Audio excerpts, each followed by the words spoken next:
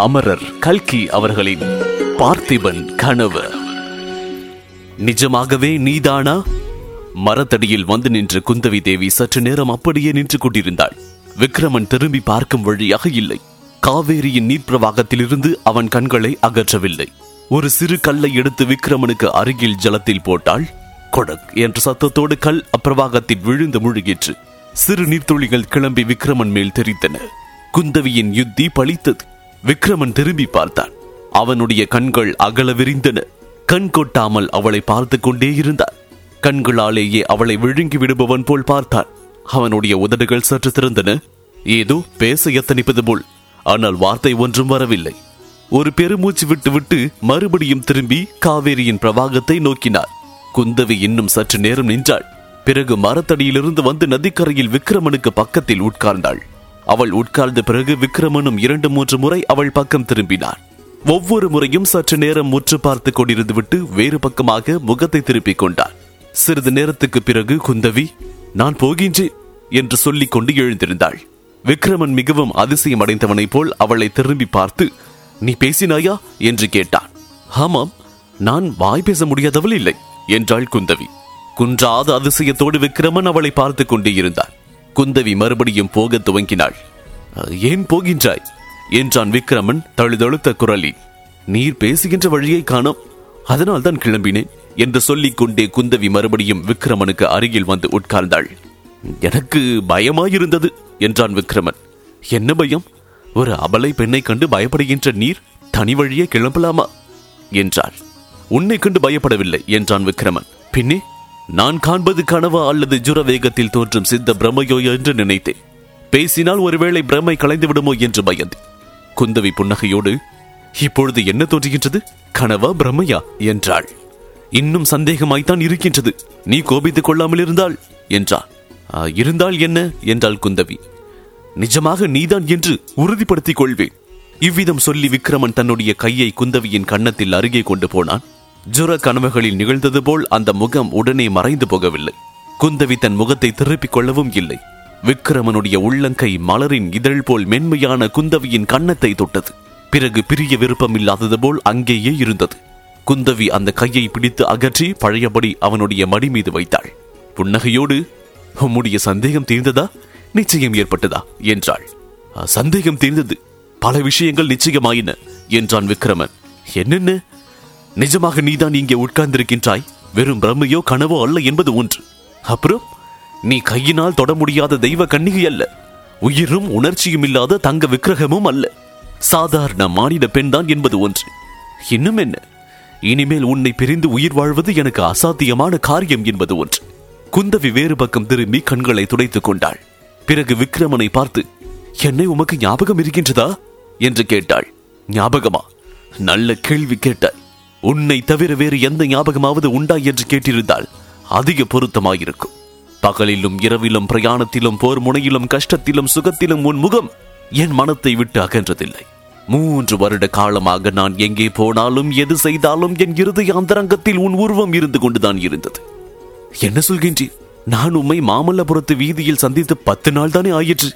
3 வருஷமா என்றாள் குந்தவி கள்ள சிரிப்போடும் அவநம்பிக்கையோடும். விக்ரமன் சற்று நேரம் திகைத்து போய் மௌனமாயிருந்தார். பிறகு, ஓஹோ, 10 நாள் தான் ஆயிற்றா என்றார்.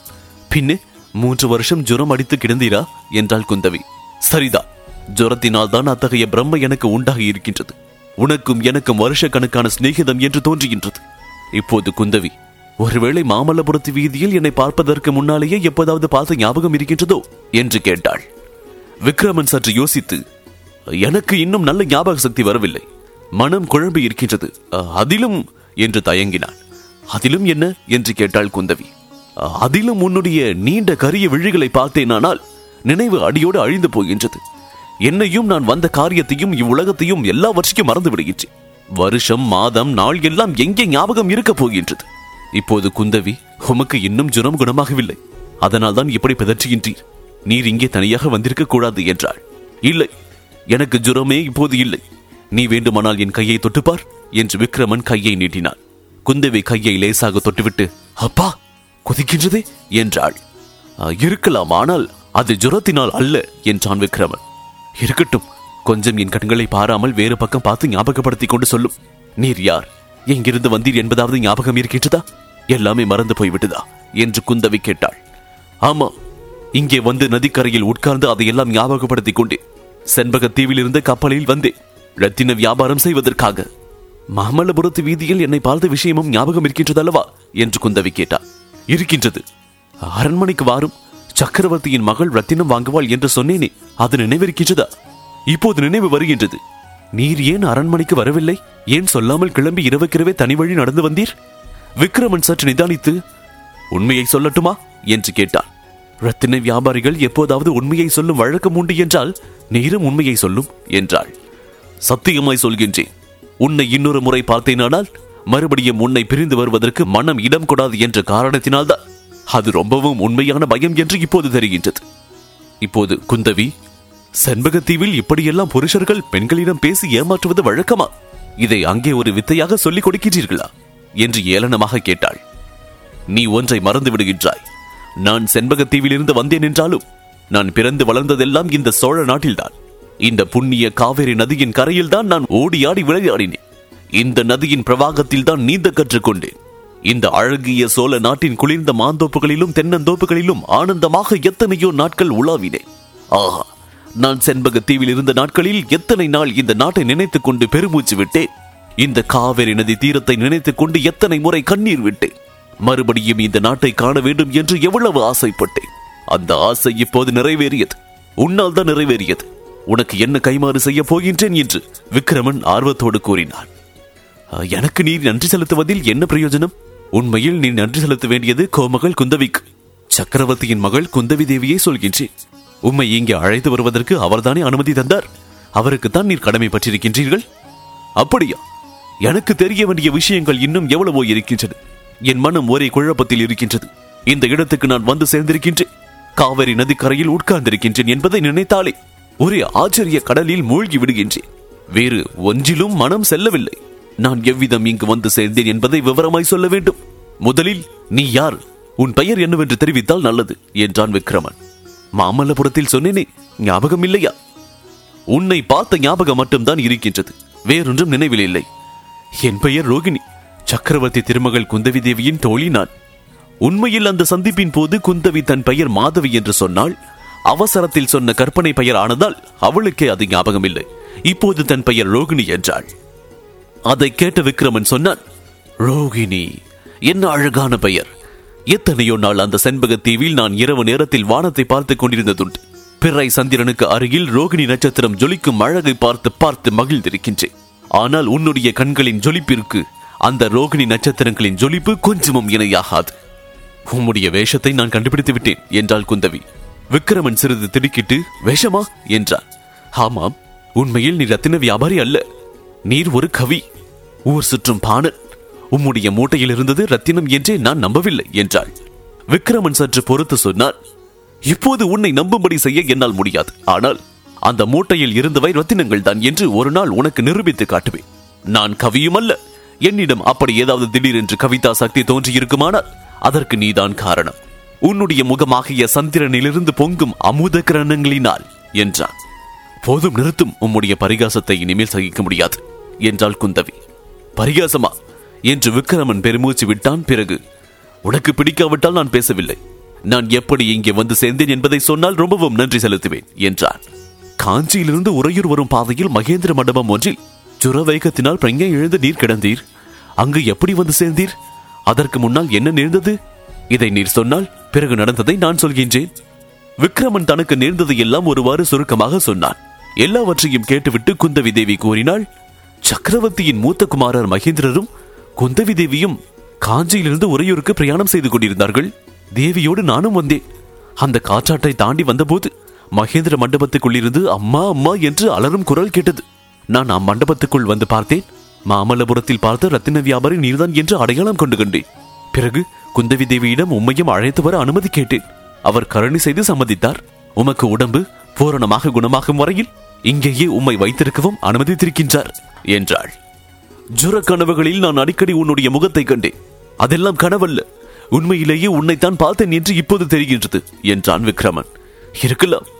நீர் ஜுரமடித்து கிடக்கையில் அடிக்கடி உம்மை நான் வந்து பார்த்தது உண்மைதான். இவ்வளவுக்கும் குந்தவி தேவியின் கருணைதான் காரணம் என்றாள். விக்ரமன் ஏதோ யோசனையில் ஆழ்ந்தான். குந்தவி தேவி கேட்டாள், சக்கரவர்த்தியின் மகளை பற்றி நான் இவ்வளவு சொல்கின்றேன், ஒரு வார்த்தையாவது நீர் நன்றி தெரிவிக்கவில்லையே, அவ்வளவு கல் நெஞ்சமா உமக்கு? இப்போது விக்ரமன், பல்லவ குலத்தை சேர்ந்த யாருக்கும் நான் நன்றி செலுத்த முடியாது என்றார். குந்தவி தேவியை நேரில் பார்த்தால் இப்படி சொல்ல மாட்டீர், பிறகு என்னை கூட உடனே மறந்து விடுவீர் என்றாள். சத்தியமாய் மாட்டேன்.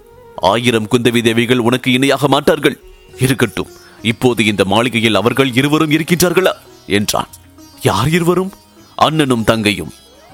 யுவராஜா மகேந்திரர் இங்கே இல்லை. அவர் திரும்பவும் காஞ்சிக்கு போய்விட்டார். சீன தேசத்திலிருந்து யாரோ ஒரு யாத்ரிகர் வந்திருக்கின்றாரா. அவர் இந்த பாரத நாடு முழுவதும் யாத்திரை செய்துவிட்டு காஞ்சிக்கு வருகின்றாரா. யுவான் ஸ்வாங் என்ற விசித்திரமான பெயருடையவராம். சக்கரவர்த்திக்கு இச்சமயம் முக்கிய வேலை வந்திருப்பதால் அந்த யுவான் ஸ்வாங்கை உபசரித்து வரவேற்பதற்காக யுவராஜா உடனே வர வேண்டும் என்று செய்தி வந்தது. இங்கே வந்து 2ஆம் நாளே மகேந்திரர் புறப்பட்டு போய்விட்டார்.